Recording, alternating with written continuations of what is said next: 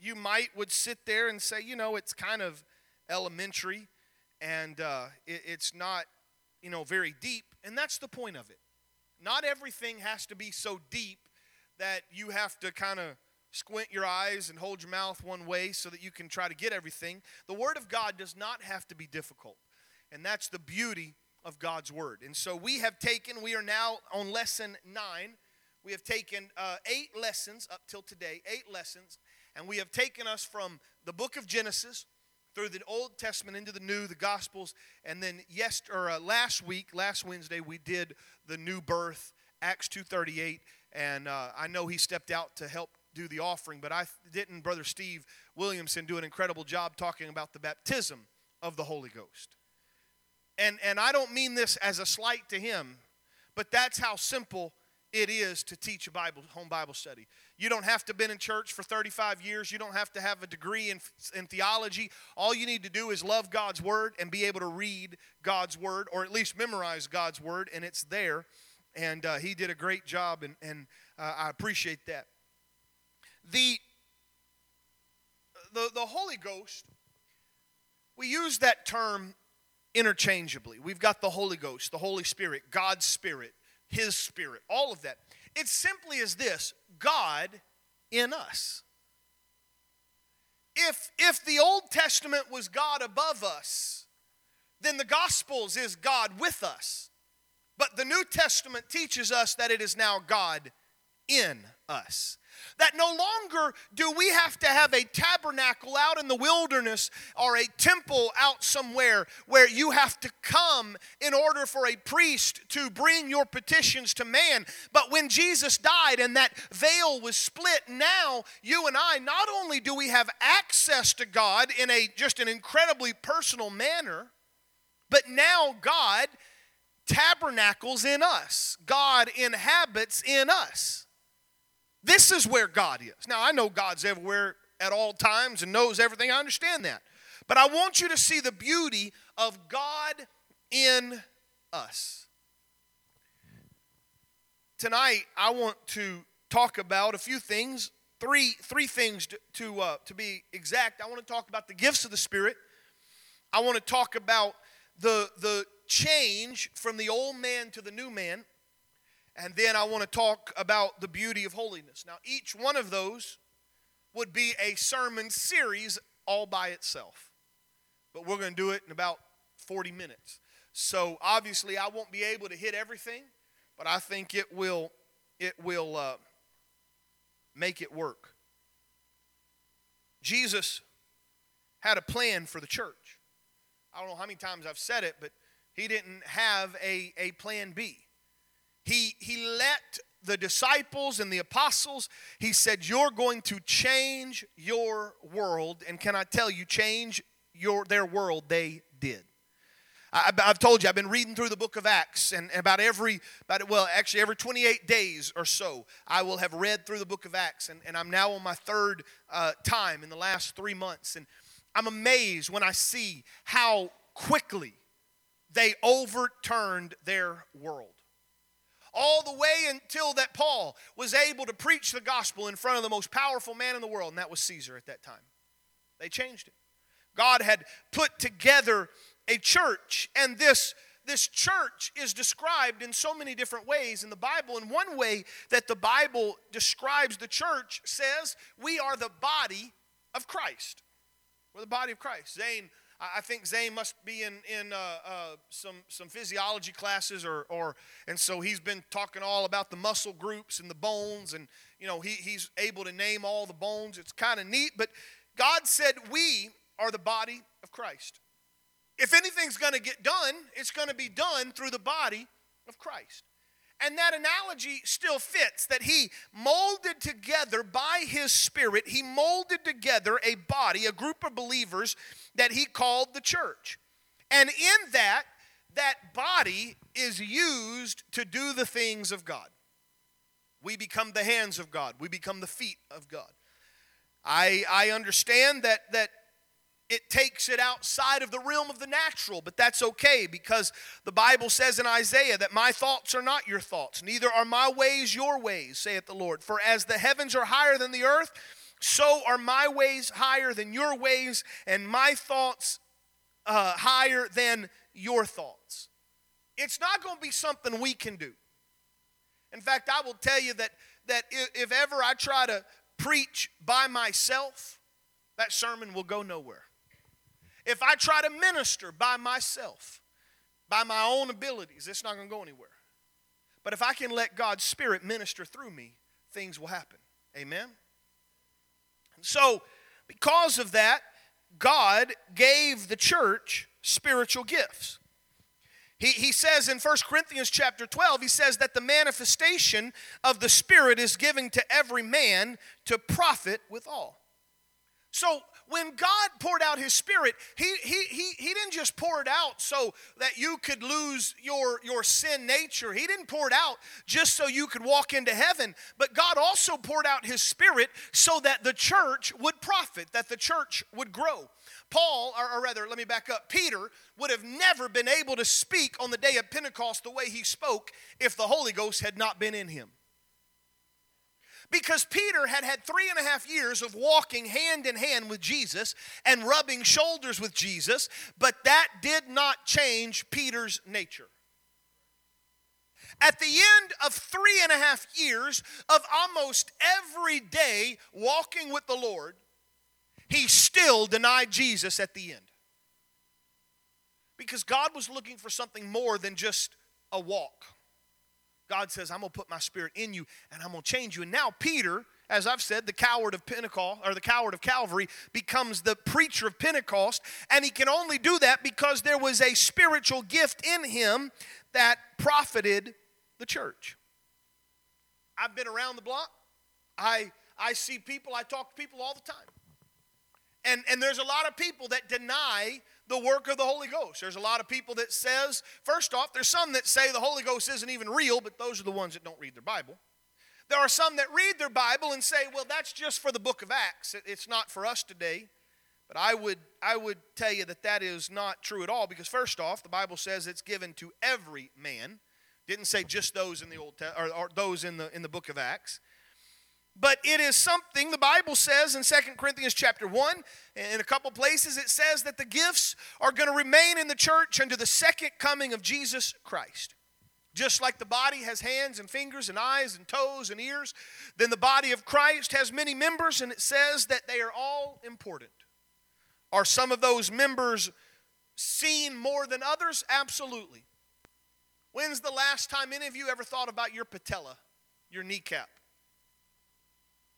You think about your eyes all the time. You think about your hands all the time, the things that are used more. But go twist that patella and let it rip some tendons, and you'll find out really quickly you need that to walk.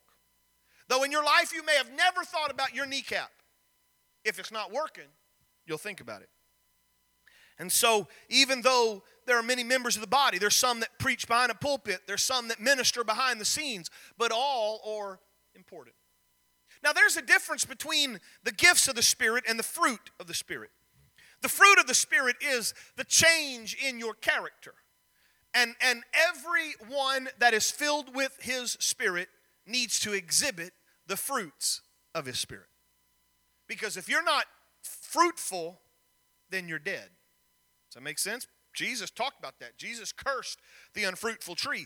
And so I will tell you that while I believe that speaking in tongues is the evidence, that initial evidence of the receiving the gift of the Holy Ghost, once that has happened, what I start looking for are the fruit of the Spirit. Love, joy, meekness, temperance, faithfulness, all of those. But the gifts of the Spirit, they are divine, and as here in the Bible study, it says they are divine enablements to strengthen and encourage the church. They're not used for our own good. They're not used for our own, you're not supposed to get rich off of them. You're not supposed to make it so you're popular or you've got this or that. It's for the strengthening of the church. Now, Brother Steve and I were talking before church about the book of Corinthians. He was talking to someone that had a question there in the book of Corinthians, and so he was asking me about it. And the book of Corinthians, the writer, Paul, writing to the Corinthian church, first off, that was a church that was having a lot of problems. It was a church that had lost balance. And that's why there's so many different things that you find in there. There was a church that began to try to operate the gifts of the Spirit for their own gain. They would try to show that they were either more spiritual, or they would try to call somebody out in the middle of the church and try to, kind of get at them through maybe words of wisdom or prophetic words. And so they were really going about it the wrong way, and so Paul had to talk about it. They were, when it came time to eat the Lord's Supper, they ate a supper, much like Jesus and the 12 disciples ate it in the upper room. And the church, if you were rich, they'd make a big old supper real close to the front. If you were poor, you ate some crackers and something in the back, and nobody thought to include each other, and so there was a lot of division and all of that. And so because of that, Paul, in the book of Corinthians, 1st and 2nd Corinthians, spends a lot of time talking about the proper use of the gifts of the Spirit. And you got to be careful. There is a great care that must be taken in the operation. We don't want to become unbalanced. I know that some of these gifts, if you will, they're more spectacular. They look better. They might even be greater in scope of what you see. But Paul kind of summed it up. He said, you can do all of that, but if you don't have any love, then it's kind of pointless. So Paul was quick to balance it out. He says in 1 Corinthians chapter 12, verse 1, he says, now concerning the spiritual gifts, brethren, I would not have you ignorant. Paul lists 9 gifts of the Spirit. These are the working of God through man. The word of wisdom, the word of knowledge, the gift of faith, the gift of healing, the working of miracles, the prophecy, the discerning of spirits, divers kind of tongues, and the interpretation of tongues. And you can break those up in 3 different categories. You can, first category is the power to know to know supernaturally. And the second is the power to act supernaturally. And the third is the power to speak supernaturally. Now remember, this is not going to happen unless you are filled with His Spirit. All right, let me just be very clear. You are not going to exhibit or have or be able to use a gift of the Spirit if you have not first been saved. It doesn't work that way. It is a operation that God says, look, you have surrendered your life to me. You have repented of your sins. You have had your life cleansed by the waters of baptism. Your life has been rejuvenated and born again by the Spirit. And so because of that, now you are living right. Now I can use you. The word of wisdom, there's a lot of people in this room that you have wisdom of a natural sense. Now, I've got some ability to do some carpentry work, but if I really wanted to get serious about building a house, I'd go to Brother Cozart, I'd go to Brother Dwayne, and I'd say, look, tell me how to build this, because they possess a natural wisdom when it comes to building a house. If I want to learn some engineering and things of that nature, I'd go talk to Brother Mark. You've been to school, you've got knowledge there. If I want to hang cabinets, I'm going to go talk to Brother Keith. If I want to clean carpets, I'm going to go ask Brother, what chemical, and I've done that. I'd say, Brother Shane, what do I do? This happened, and he can rattle it off exactly what needs to happen to get each stain out of carpet. We're not looking for natural wisdom. God says there are moments in time in which we need something more than what we know of ourselves. The word we use, and I don't mean it to be spooky or something like that, but the word we use is supernatural, meaning it's above what is natural. So, while there are things that I might know, sometimes the answers that we need are not going to come by something I've learned, but rather the answer I need is going to be a specific word of wisdom at a particular time for a particular situation, and God can give you that. This is why there have been times that in my life I've been able to speak to someone and give a word of wisdom that I knew good and well could not have come from my own knowledge. Let me show you an example. In Acts chapter 27, Paul is on a shipwreck. We preached about this about a month or so ago. Paul's on this ship. It's about to go down. Nobody knows what's going to happen. And God speaks to Paul and says, Paul, I want you to tell them that they don't need to jump off the boat, but the ship is going to wreck, but everyone's going to be okay. That is a word of wisdom. And we need this. In the normal life of the church, in the normal life of a saint, there will be a time in which we will need a wise leadership. Problems occur. There's delicate situations that rise above. Can I tell you that I pray often, God, as pastor, as shepherd, give me a word of wisdom so that I can lead when I don't know it myself. That word of wisdom includes the supernatural revelation of divine purpose. Sometimes it's the supernatural declaration of the mind and will of God. Sometimes it's the supernatural unfolding of His planned or purposes. It's a word of wisdom. 2 Peter chapter 3 tells us that we are to endeavor to grow in grace and the knowledge of our Lord. And the second way that we can know supernatural is called the word of knowledge.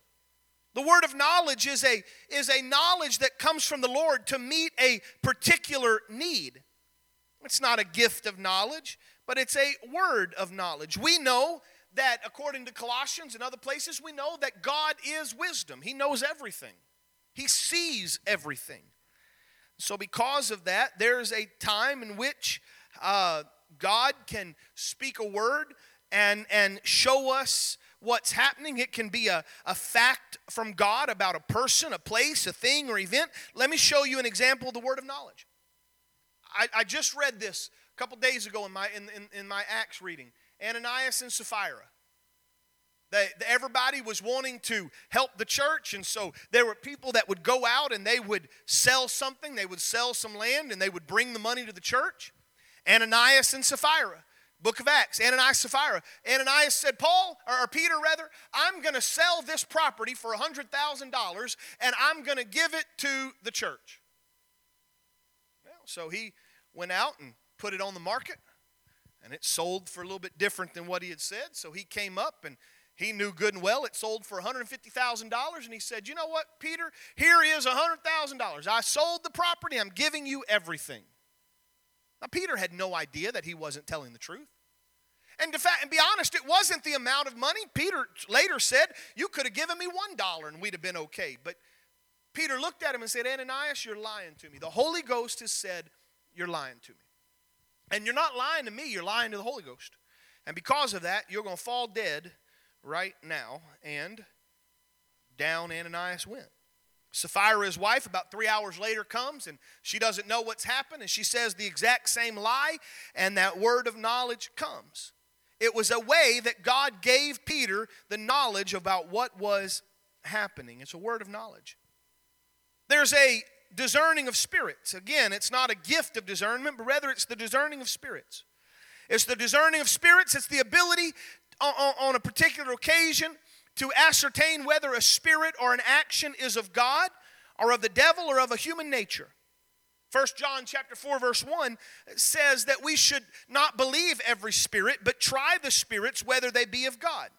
The purpose is to see what is true and what is false.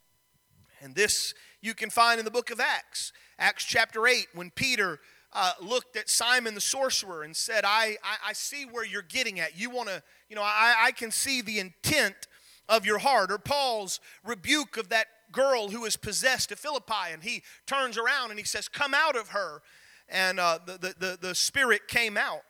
It's a way of discerning, and there have been times in my life when something on the surface might seem spiritual. It might seem to be good, but there's a ulterior motive or an ulterior thing that's going. And so God says, discern the spirits. And you can do that. You ever walked into a place and just kind of know something's not right? I'm not saying that there's a demon behind every bush, but you just kind of walk in there and you go, something's not quite right. That's a discerning of spirits. You begin to talk to someone and they may say the right things, but instantly you know what they're saying isn't matching the heart. That's a discerning of spirits. It's a gift of God that He gives us and He allows us to use. Those are the knowledge gifts or way that we can know in a supernatural way. But let's talk about the gifts that God has for us to act supernaturally.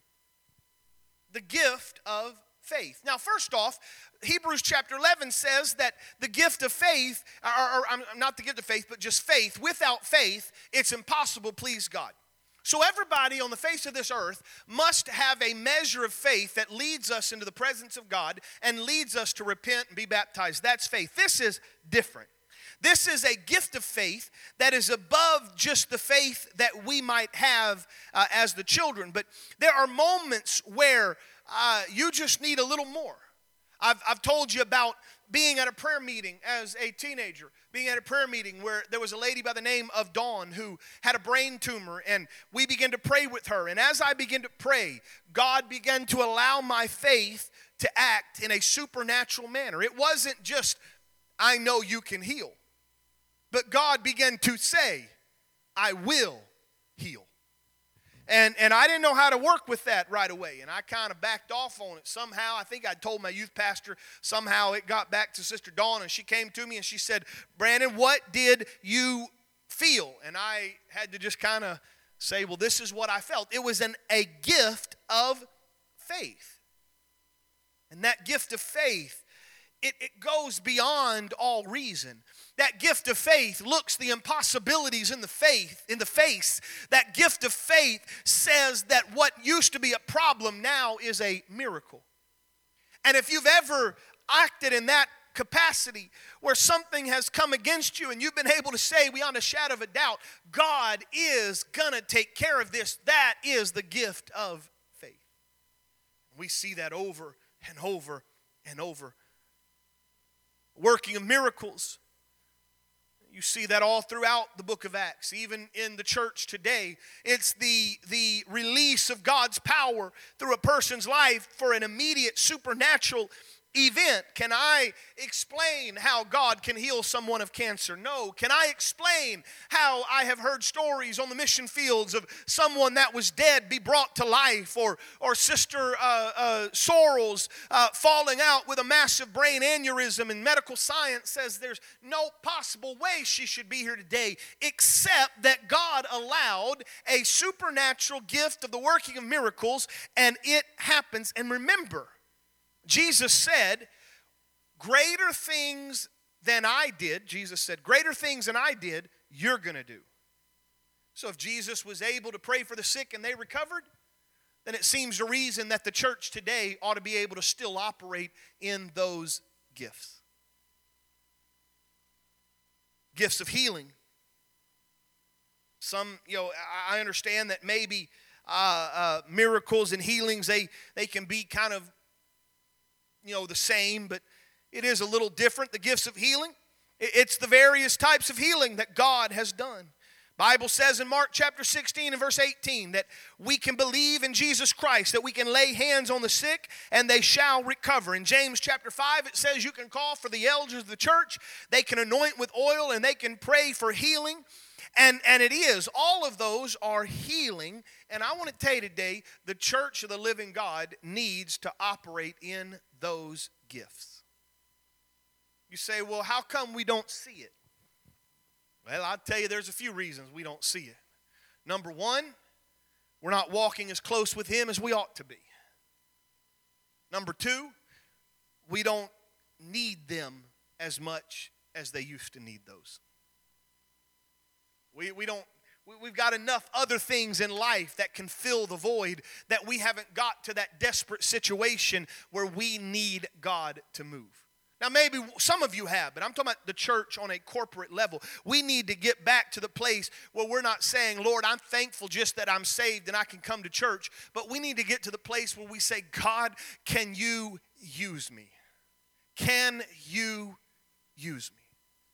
Gifts of healing, gifts of miracles, the gift of faith, the power to act supernatural. The one that probably we see a little more often is the power to speak supernaturally. The first one is the gift of prophecy. It's an anointed utterance from God. It usually consists of forthtelling or foretelling. It is a specific message from God to a person or a group of people, and it's in their own language. There have been times, and in fact, if I'm talking about you, then you know who it is. But just a few Sundays ago, I was going around, I was talking to someone, and just instantly God kind of let me say the right thing. And that was the exact words that you said when it got done. You said, "You have said the exact thing I needed to hear." That's a word of prophecy. I didn't have to speak in tongues to do it. There wasn't no hocus pocus and shaking going on. It was just God saying, I've got a word for someone, a specific message for someone that's going to help them. I want you to listen to me very carefully. True prophecy will never go against the word of God. If it goes against the word of God, run with everything you got. When the Bible, I remember going to being a young person, and I was there. I was at a friend's house in the church, and the mom of the friend I was in got to talking about the church, and the pastor had preached something very specific when it came to holiness. It talked about the uncut women's hair, and had begun to really talk about that. And I remember in her living room, this mom said, I know Pastor Dugas preached about this, but I began to pray and fast, and God told me that I don't have to do that. Now, I wasn't real smart back then. I'm not much smarter now, but I wasn't real smart back then. But I knew instantly, if God tells you anything outside His Word, you're crazy. Because God is not going to contradict Himself. So true prophecy will always be in harmony with God's word. A prophetic word, remember, it's a message for you, a message for a church, a message. It's never going to replace the Bible, and it's never going to diminish its worth. See, I have a problem with this, so I don't think anybody here does this. But I know a lot of people, they like to follow after a preacher that maybe works in the prophetic. And they'll run after that. I need a word. I hear this a lot. I need a word from the Lord. I need a word from the Lord. I need a word from the Lord. Can I tell you the best way to get a word from the Lord? Pray, read your Bible. It's amazing. It's amazing how much that will speak. I need a word from the Lord. Well, have you talked to Him lately? But there are those moments where I need a word. And God has a way. Sometimes it's been someone calling me up on the phone and saying, Brandon, I don't know exactly what you're going through, and then tell me exactly what I'm going through. I don't quite understand how that works, but, hadn't talked to anybody, but know where I'm at. Or sometimes it's been a member of this church. I've had Brother Perryman, I've had Brother Don, times we go fishing, hunting, I've had him just begin to speak. And it is a word. A gift of prophecy always brings edification. It always brings exhortation. It always brings comfort to the church.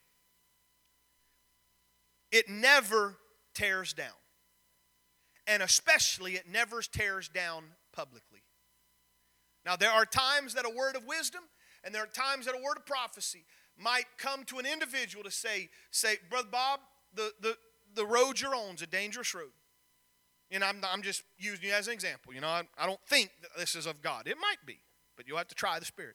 But I said, Bob, I just feel in my spirit that you're on a wrong road. And I'm not going to do that in front of everybody because that's not edifying. Those words, it always builds up. That's why if you go to a church and you start getting scared because they're going to prophesy, something's not right. Because it should always edify. It doesn't replace spiritual leadership. It doesn't supersede doctrinal teaching. Just because somebody in your life gave you a word from the Lord doesn't make them your pastor, doesn't make them your parent, it doesn't make them your youth pastor. It doesn't supersede any of that. It's just God used them for a purpose. The gift of tongues is the Bible tells us that the initial evidence when someone's baptized with the Holy Spirit is they speak with other tongues. Acts chapter 2. But as you go forward, speaking in tongues is an event where someone would speak in a language they do not know, and they would do so in a public setting. And so they would begin to give that. There's a few ways. Let me show you. So the first way is the initial evidence. The second is there are times when you are in personal prayer. that you will pray or you will speak in tongues there. The 1 Corinthians chapter 14 says, he that speaketh in an unknown tongue edifieth himself.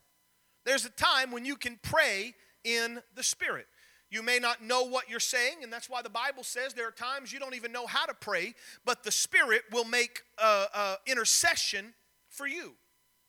But the third is the use where when it comes to the church, it is coupled with the interpretation of the tongues. So the first gift, or rather, the first part of that would be speaking in tongues. If you've been around the lighthouse, you will know that there are moments in which God begins to move. And someone will begin to speak with other tongues in a service. Now, sometimes you'll hear that, and I'll keep going because I have discerned that that's a private thing for them. They're just praying. But when that goes forth, a lot of times it gets quiet, and that person is able to speak. They are speaking in an unknown tongue. However, 1 Corinthians chapter 14 also tells us that whosoever speaketh in an unknown tongue needs to pray that he or they may interpret it. Because, remember, the gifts are there to edify the body. It does no good for there to be a gift of speaking in tongues that we have no idea what it says. And so in a corporate setting, someone would speak with tongues, and then we begin to pray, and that's why you'd hear me or whoever's behind the pulpit would say, why don't we pray? God, speak to us. The speaking in tongues grabbed our attention, but now the gift of the interpretation of tongues. It's not a translation. That's why the Bible doesn't say it's a translation of tongues. As a kid, and I don't mean to make light of this by any stretch of the imagination, but as a kid, I've heard people give a very short message in tongues, and the interpretation was 5 miles long. Or I've seen someone give tongues for 5 minutes, it seems, and then the interpretation was very short. It's not a translation, it's an interpretation. And when a person brings a message to the church through the gift of tongues, it is that interpretation of tongues, that gift of the interpretation of tongues that is used to edify the church. And it is an incredible thing. And we've seen that in action here. But again, because Paul dealt with the Corinthian church, they used this the wrong way. And again, just because you operate in the gifts of the Spirit does not make you any more spiritual than anybody else.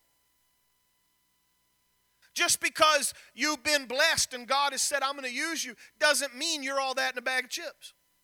Because just in case you're wondering, a little bit differently, but just in case you're wondering, God used a donkey to speak when nobody else worked. So, just kind of help you out. But the Corinthian church, they had some problems. Again, Brother Steve and I, and some of y'all back there, you were hearing it. The Corinthian church, they'd get in church, and they wanted to show how spiritual they were. Well, it's kind of hard to be used in the gift of miracles if no miracles happen. Does that make sense? You can't kind of fake that. It's somebody dies and you start praying and you say, I got the gift of healing, and they don't resurrect. You're kind of up creek without a paddle. But one thing you could do is you could speak in tongues.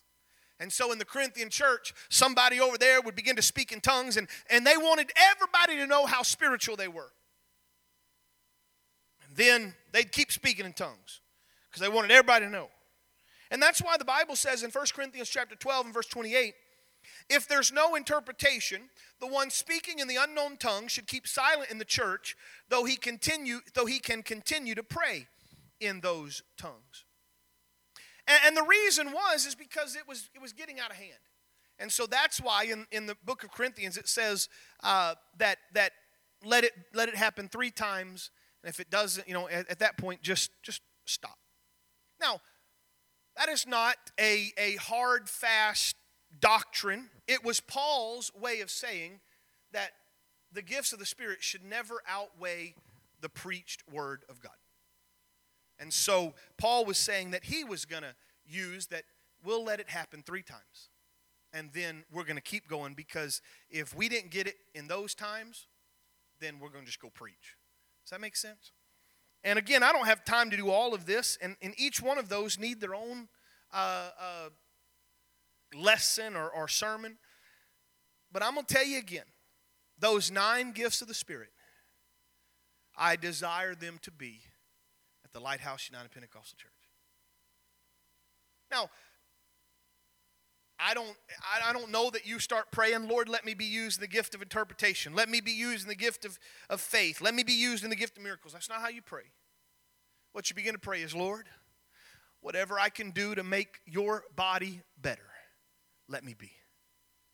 And I'm going to tell you right now, if you can't worship, if you can't do the natural things for the body of God, then He's not going to let you do the supernatural things. That makes sense? If you're not going to worship, He doesn't want you to just start busting out speaking in other tongues. If you can't give in the offering, then he probably doesn't want to use you other places. These are gifts for those that desire to be used of God and say, God, whatever I can do for the body of Christ, let me be used. And it really doesn't matter how, when, where, and what, because none of them make me any better than anybody else. The gifts of the Spirit. Hallelujah. The second thing I want to talk to you about the new birth is this incredible transition between the old man and the new man. And I love the miracles, and I've been able to see some miracles in my life, but the greatest miracle that I can ever see is when someone is a dark, cold, rank, nasty sinner, and they are filled with God's Spirit, they're baptized in Jesus' name, they repent of their sins, and they begin to walk with God, and they are a changed creature. To me, that's the greatest thing that God could ever do.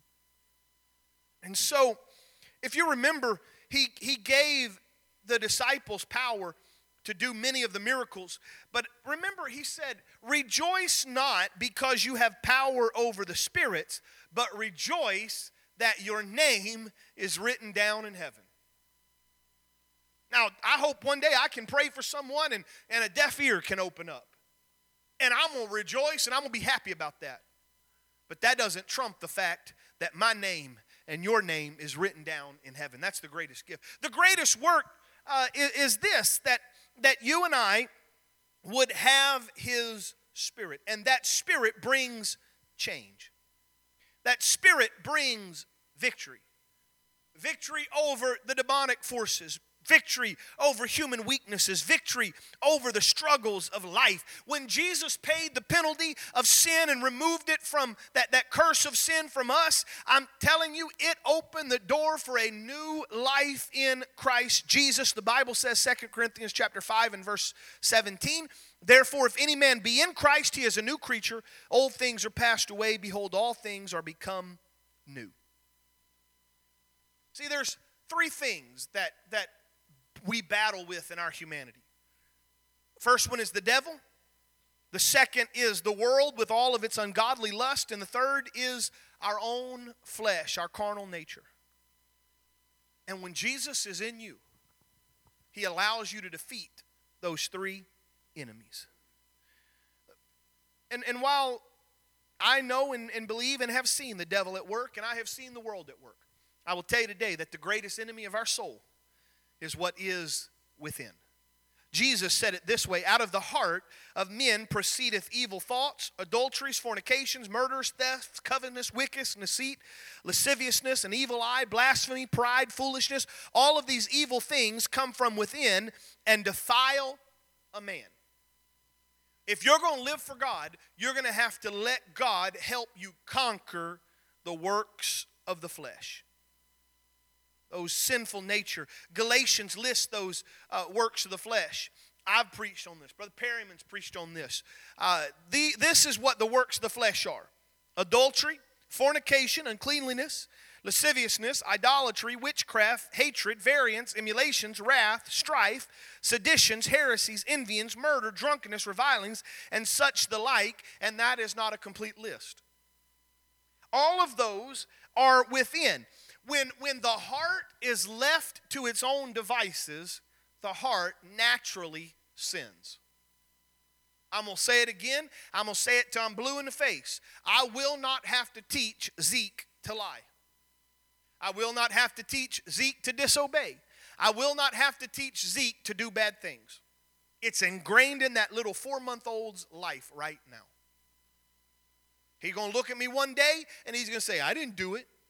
And the chocolate's going to be all over his mouth. It's cute, but it's not cute. Because it shows how ingrained and how much from birth we are sinners.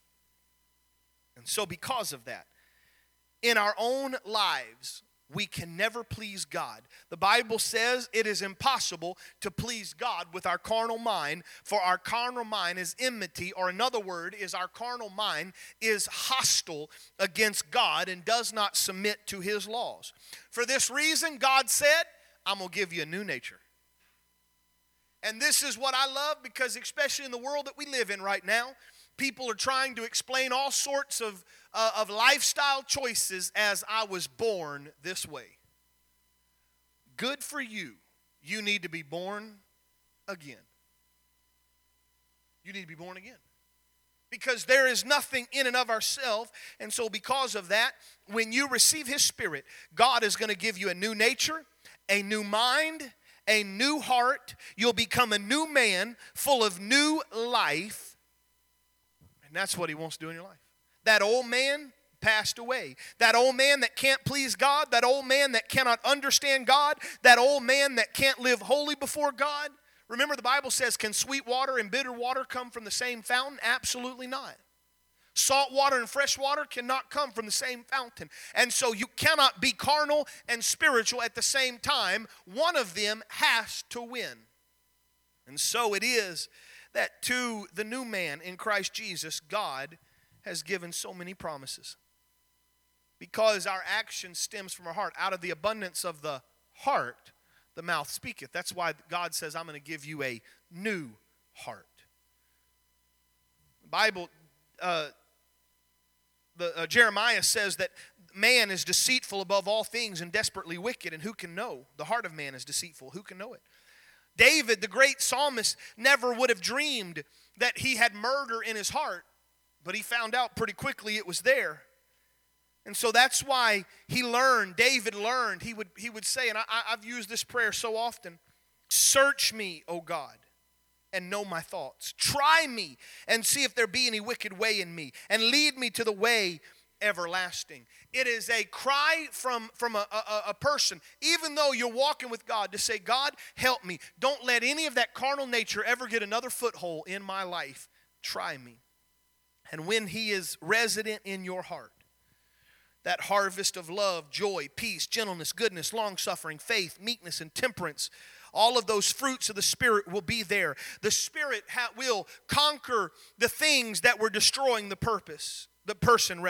Unbelief is conquered by faith. Hatred is conquered by love. Wrath and strife is conquered by long-suffering and temperance. Fear is conquered by love and patience. Bondage is conquered by deliverance, and so on and so on. And that's why the Bible says that we're going to live an abundant life. An abundant life. That's why we can speak praises. That's why we can adore Him. I love when I read the Acts chapter 2 and that outpouring of the Holy Ghost. It says when they were speaking of other tongues, this is what it says. For those outside, they heard them speaking in their language, praising God. Because there was an abundant life. An abundant life. See, God desires that you and I would show forth the fruit of His Spirit. He wants that sinful nature to be passed away. That's why Paul said it this way, Romans chapter 6.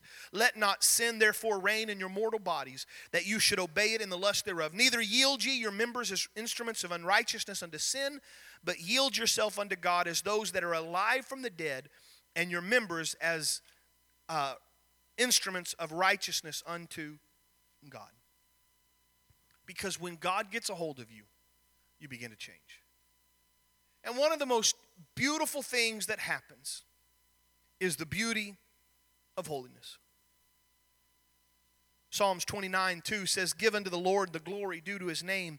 Worship the Lord in the beauty of holiness.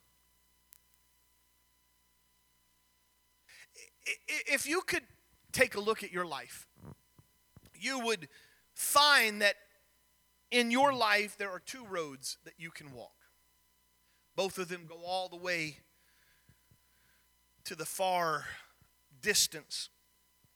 One represents the way of life, and one represents the way of death. One is a road of blessing, the other is a road of cursing, which is why the Lord said in Deuteronomy 30, He said, I call heaven and earth to record this day. I've set before you life and death, blessing and cursing.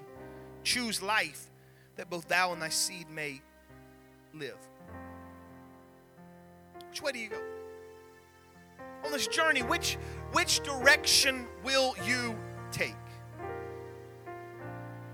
Hebrews chapter 11 says of Moses that Moses chose that way of holiness, that way that led him to God more than the adventures and the pleasures of sin for a season. Because the very word holy means to be set apart, to be separated. Hebrews chapter 12 and verse 14 says, without holiness no man shall see the Lord.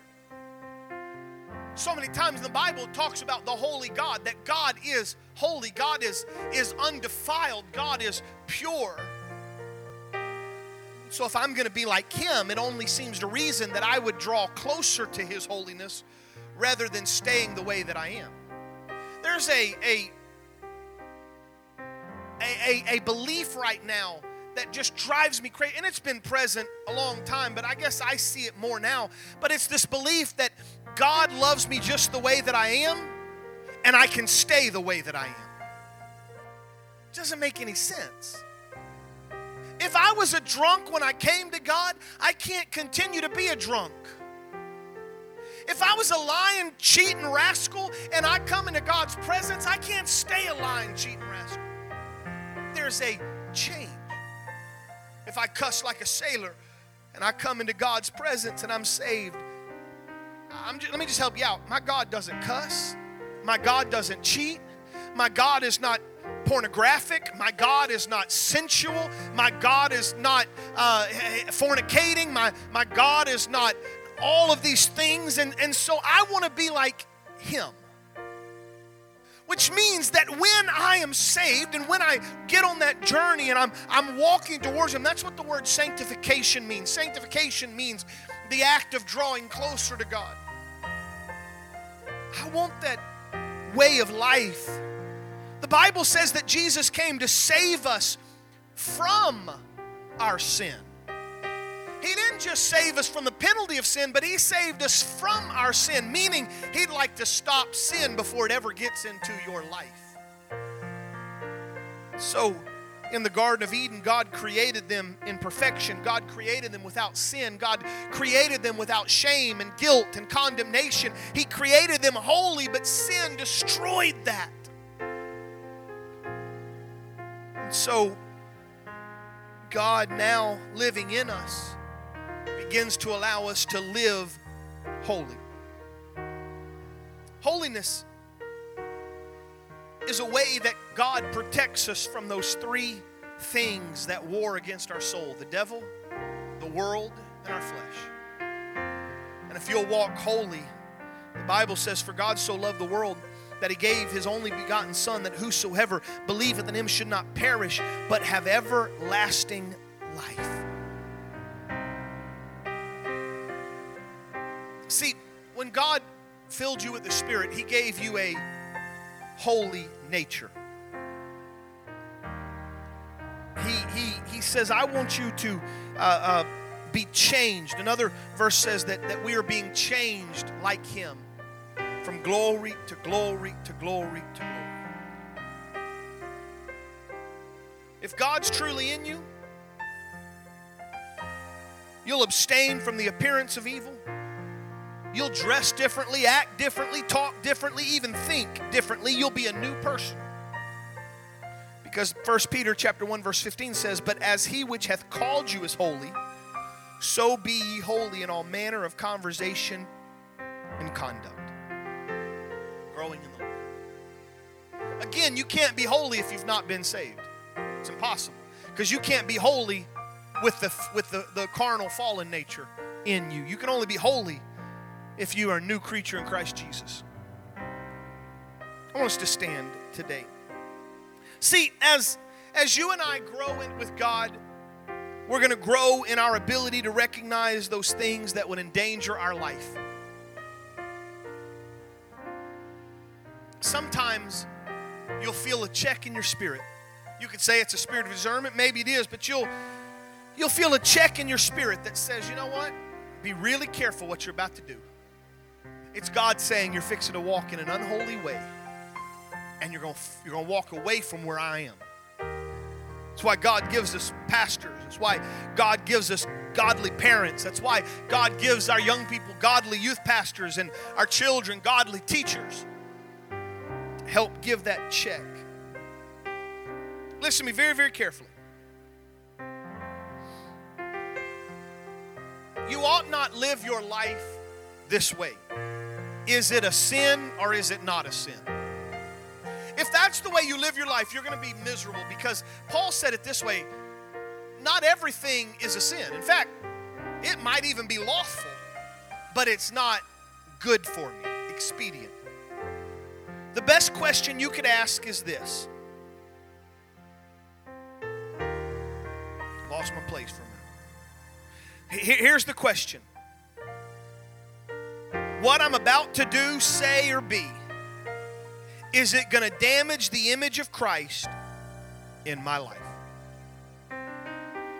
Remember, I think it was Sunday night. I believe it was Sunday night. I preached on salt.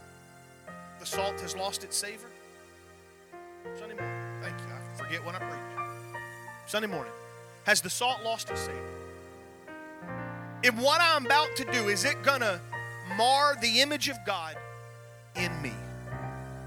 The Bible says we're looking at a mirror, if you will. It's kind of dark and smoky. We can't see everything in it. We're looking at a mirror trying to see the reflection of God in us. If what I do makes that mirror more dirty, others won't see it either. How can I please Him? How can I be more like Him? How can I draw closer to Him? What does Jesus want me to do? Those are the questions you ask. How can I be like Him? I want to tell you today that if you're not letting the Spirit of God lead and guide you into all truth, if you're not letting the Spirit of God lead you deeper into relationship with Him, you need to re-examine that. And I'm going to implore you that you get back on your knees and you say, Lord, draw me close to You. You didn't save me just to save me and then take off and let me do whatever I'm going to do and just kind of go through life just all by myself, and then later on you'll call me home. No, God said, I saved you and I desire to be with you, and I want to be in you, and I want a relationship with you, and every day that I am alive, I want to draw closer to Him because of His Spirit. I want us just to take a moment. I wonder if you could just pray in your own way right where you are. Somewhere. In one of these three elements of this lesson, I know God was speaking to you, and I want you to find your place in His presence. Lord, we thank You today. God, I'm asking right now that You would draw me close to You. That, Lord, You would let my conscience not be seared, but let it be sharp. God, if I'm going a direction I ought not go, check me.